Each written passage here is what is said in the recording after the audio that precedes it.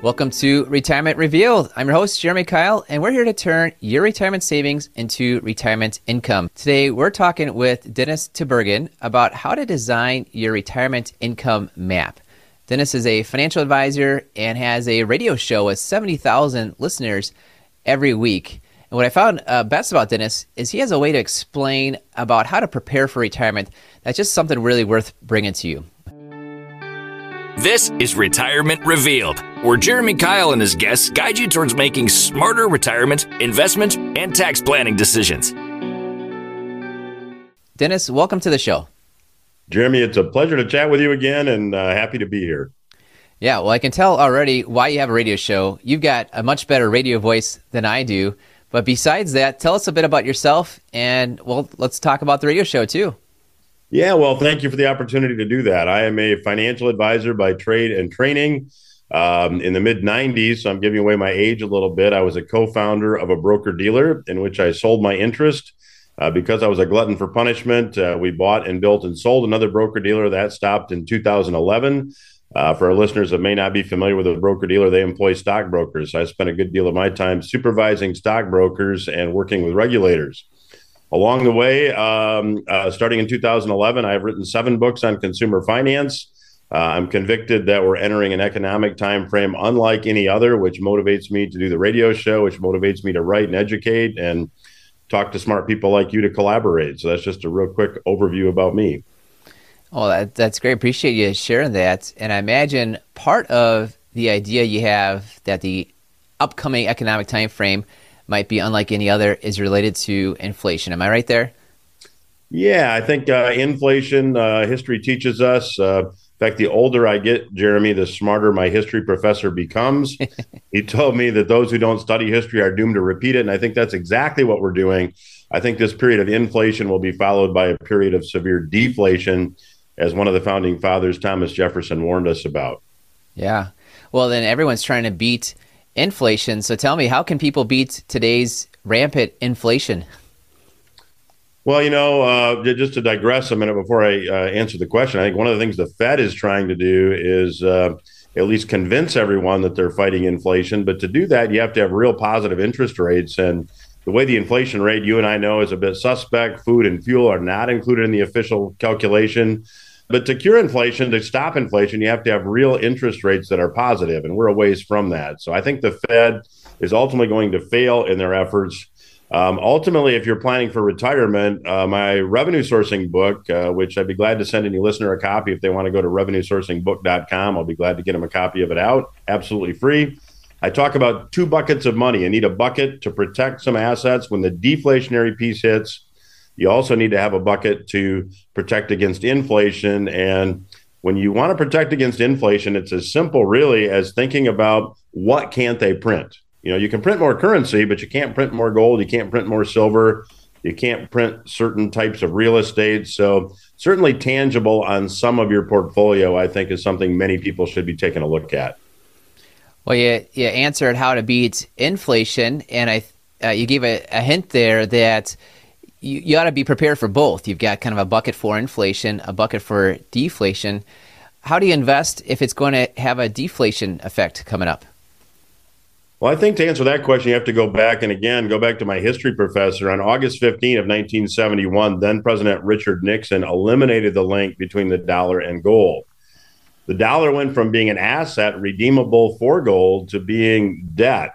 Starting at that point, currency was loaned into existence. So that's a hard thing to get your head around. But when currency is debt, when debt builds to a point that it can't be serviced, you have debt defaults, and that means the currency supply contracts, and that leads to deflation and ugly things like real estate markets crashing, stock markets crashing, and so on. So at the time of the financial crisis worldwide, there was $100 trillion of debt. It's mind-boggling to think that today there's $300 trillion in debt. So we are going to see, I believe, more issues in the banking system, and I believe that this is going to take its toll on traditional asset classes, like stocks and some real estate. And I know it sounds like I'm talking out of both sides of my mouth when it comes to real estate, but we can clarify that if we have time. Yeah, just tell me what type of real estate maybe would help with deflation. I think when you look at real estate overall, I expect commercial real estate will do very poorly. I expect that housing, I think we're already seeing a decline in markets like the Bay Area of California, Seattle. We've got year over year price declines of 35%. So I believe that's the canary in the coal mine. I believe that's starting now. When you look at the 50-year relationship between stocks and commodities, commodities are extremely undervalued, more so than any time in the last 50 years relative to the value of stocks. So I'm expecting commodities, including agricultural commodities, to do extremely well moving ahead. And typically you see farmland, agricultural land that tracks the price of agricultural commodities. So I'd be a fan of farmland here and not so much a fan of other commercial real estate or residential real estate. Well, and even just the commercial real estate part, it's not just a matter of inflation, deflation. It's just how people are working these days. It seems like there's less than 60% occupancy. You might have 10 people at the office or 10 people in your company, but only 6 of them are at the office at a time, it seems like these days. Well, yeah, I don't know where you are today, but I'm in my home office, and there's more of us doing that. And I think COVID, as crazy as it was, taught a lot of companies that, hey, I don't have to have my people in the office. I don't have to pay that overhead and have that expense to make my company run efficiently. I can run more efficiently and maybe have happier employees if I let some of them work remotely. So I agree with you completely. Yeah. Well, speaking of COVID, you wrote a book in the middle of COVID. I'm going to tell you the subtitle for this book. It's Retirement Planning Strategy for the Post-Pandemic World. Dennis, you published that May 5th, 2020. People weren't even out of the government lockdowns, and you already had the book ready to go in terms of what people should be thinking of after the pandemic. So what did you think would work for post-pandemic investing in 2020, and how has that worked the last 3 years? What a good question. I think that, you could predict, and you saw at the time of the lockdowns, the government's response was pretty predictable. We need to stimulate the economy. We're going to do that by spending more money we don't have. And I'm going to sound like a libertarian dinosaur here, but I happen to be old school. I happen to think that you shouldn't spend more than you take in. There's a couple of us left on the planet that still subscribe to that line of thinking.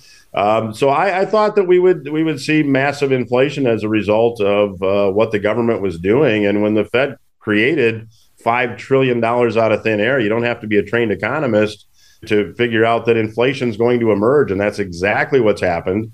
I think we're in the middle of a wave of inflation. I expect it to accelerate. But ultimately, I think that big level of debt, that $300 trillion we talked about, will be the dominant economic force, and that will lead to deflation.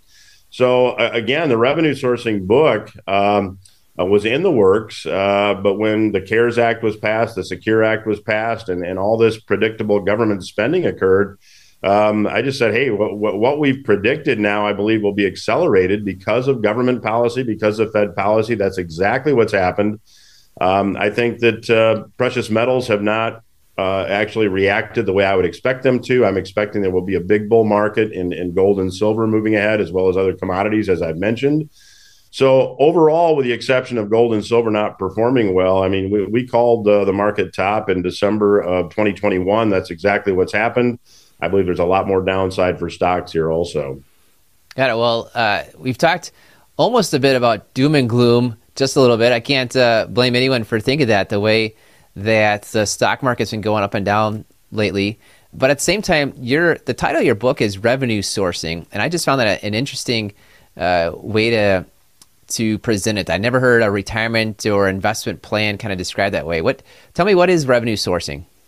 Well, it's essentially a two-step process. It goes a little bit deeper than that, but on a 30,000-foot view level, we're putting together an income map. So if you're thinking about retiring, the first thing you need to do is figure out how much income you're going to want or need.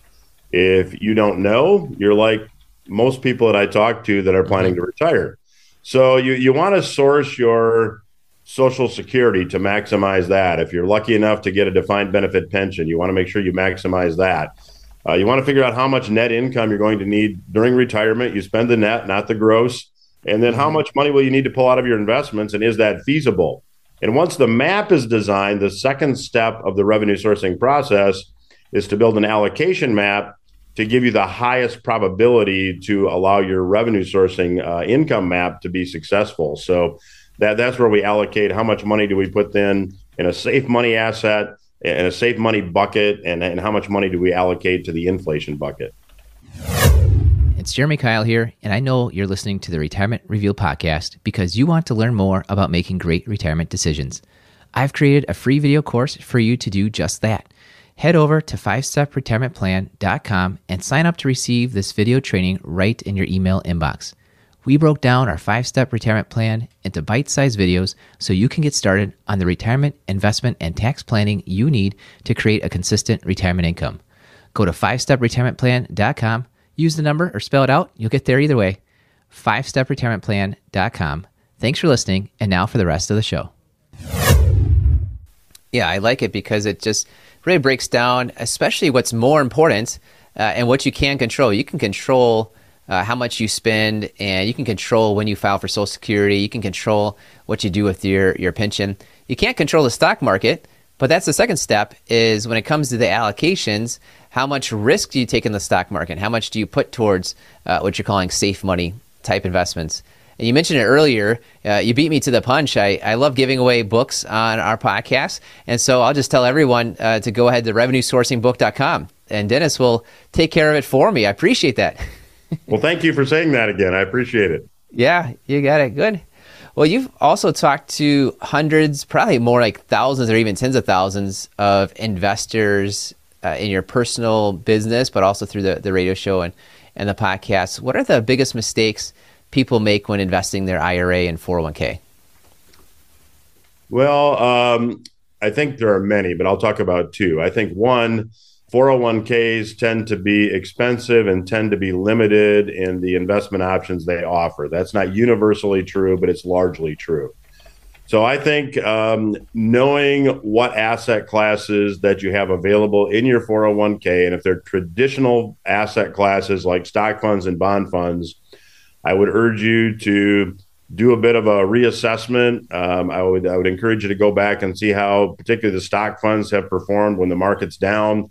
Understand approximately at least what your historical drawdown risk is. So I think the mistake people make, to answer your question, is they don't know what their drawdown risk is. Drawdown is just defined as how far does a particular asset class drop from peak to trough. And as you know, the break-even curve is brutal. It doesn't forgive too much. A 50% decline in the market requires a 100% gain to get back to even. That's just brutal math. So you want to make sure on some of your money, particularly money you need for income in your allocation map, that you're not subjecting that to market risk. I think along with that, you want to know what fees you're paying internally in your investments. Nobody works for free. I think many people overpay on the management fees they're paying in their investments. So it's good to know both of those things. The second big thing I would say is understand that the IRA and the 401k that you have puts you in an investing partnership with the IRS. The IRS is going to get their share of that account. The question is, when are you going to choose to give it to them? If you wait till age 73, you're going to be compelled or forced to start taking money out according to a prescribed schedule.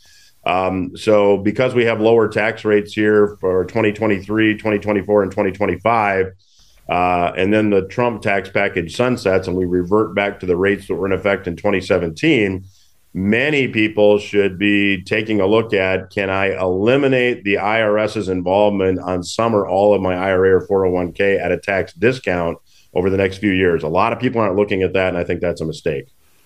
Well, I like the word you said, which is choose. When do you choose to pay those taxes? Because it's going to happen.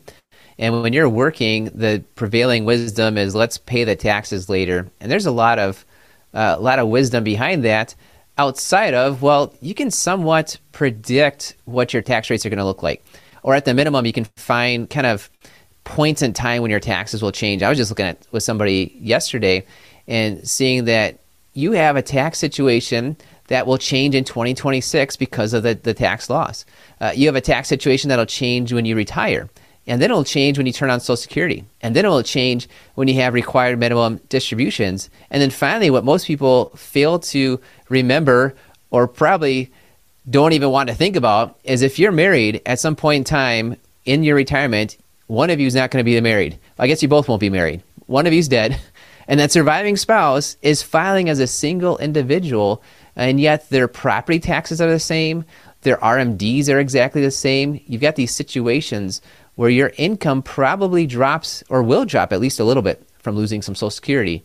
and yet your tax rates, your tax brackets most likely go up. So you can find, and I don't like the word predict. I don't think compliance individuals that are listening right now to me like the word predict, but you can very much project. Like there are different points in time where your situation will change and you get to choose when you pay those taxes, most often through things like Roth conversions.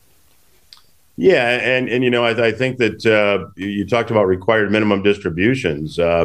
Roughly speaking, if you have a 4% assumed growth rate, which most people I think would say is pretty conservative, if you're taking a distribution of X at age 73, by the time you're 93, you're almost 2X. So the other thing people don't stop to think about is, hey, if I'm going to be forced to take out an ever increasing percentage of my retirement accounts every year and I get a reasonable rate of return on my investments, I'm going to continue to have to take more money out of my IRAs or 401ks if you leave the money there, which, as we said, you probably shouldn't do. What impact will that have on my taxes, on my Medicare Part B premiums? What impact will that have on the way my Social Security is taxed? There's a lot of balls to keep in the air, if you will, and a lot of things to pay attention to. Yeah, definitely. Well, what are some tax savings strategies for those people with the IRAs and the 401ks? Well, I think one of the things, Jeremy, that you just mentioned, I would wholeheartedly agree with, and that is you should be taking a look to see if Roth conversions make sense for you over the next few years. Roth conversions do not require a distribution. Roth distributions are not included in the formula that determines how much of your Social Security is taxable. There's only two exceptions. There's only two types of income that are excluded from that formula: a Roth distribution and income from a properly structured insurance product. Other than that, IRA distributions are going to mean you might pay more tax on your Social Security. And, for most people, you probably will. So I think doing Roth conversions now, while tax rates are lower, and just to illustrate that, if we have a second, if you have a married filing jointly tax return today, you can have up to $364,200 in income before you get out of the 24% bracket. In 2026, based on what we know now about the law, you're going to jump into the 25% bracket at about $90,000 in income. It is absolutely huge, and it's a big opportunity for a lot of people. So that can, over the long haul, reduce taxes and reduce tax on Social Security. There are many other strategies, as you know, but that's probably the big opportunity that exists today. Yeah, definitely. Well, thanks for coming on and sharing a bit about the revenue sourcing, a bit about things that people can do to really just take control of their tax situation. I've got one more question for you, Dennis, but before that, tell us what's the best way for people to reach out to you? The best thing to do is just go to revenuesourcingbook.com, request the book, and when you get the book, there'll be some bonus information that we send you, and all the contact information will be in there. So that's probably the simplest. Get a free book, get a perspective, and then if you want to reach out, there'll be information in that package. Yeah, we love education here, and who doesn't love a free book? So thanks for sharing that, Dennis. And of course, if you're interested in learning more about the work I do with the Kyle Financial Partners, just check us out at retirement-revealed.com. All right, Dennis, final question. Tell us something about yourself that few people know about. And remember, this podcast is rated clean. Wow. Now you painted me into a corner, Jeremy. No, I'm just kidding. Few people know about. Okay. I would say that one of the habits that I acquired about 10 years ago that has been very beneficial from a professional perspective and a personal perspective is journaling. And not a lot of people know I do it. My golf buddies would probably be shocked to know that I do it, but it's a terrific habit that I've gotten into. It's a good way to center yourself and a good way to kind of get in touch with you and give you some perspective. So there, I've given you something touchy, feely, and clean per your request. Excellent. I appreciate that. And I know there's some quotes about the unexamined life and not worth living or something like that. You're examining your life and making sure that you're moving in the direction you want to be. Yeah. So it's been very beneficial for me. Awesome. Well, thanks for sharing that about yourself and also about all your financial wisdom. Thanks for coming on the show, Dennis. Jeremy, a pleasure. Enjoyed being on your show, and we'll connect again down the road, hopefully. That'd be great. And thank you for listening to the Retirement Revealed podcast. We believe if you know more about your money, you will feel better about your money, and you will make better money decisions. This was another great episode of the Retirement Revealed podcast. Click on the subscribe button below to automatically get our latest episodes. If you liked our show and want even more, please give us a rating and a review at Apple Podcasts, Spotify, or wherever you listen to your podcasts. We would love to hear from you. Please go to retirement-revealed.com to learn more and send us your questions and feedback. The information covered and posted represents the views and opinions of the guests and does not necessarily represent the views or opinions of Kyle Financial Partners, Thrivent, or its affiliates. The guests are not affiliated with or endorsed by Thrivent Advisor Network. Kyle Financial Partners does not provide legal, accounting, or tax advice. Consult your attorney or tax professional. Representatives have general knowledge of the Social Security tenets. For details on your situation, contact the Social Security Administration. Kyle Financial Partners is part of the Thrivent Advisor Network, a registered investment advisor. The content has been made available for informational and educational purposes only. The content is not intended to be a substitute for professional investment advice. Always seek the advice of your financial advisor or other qualified financial service provider with any questions you may have with your investment planning.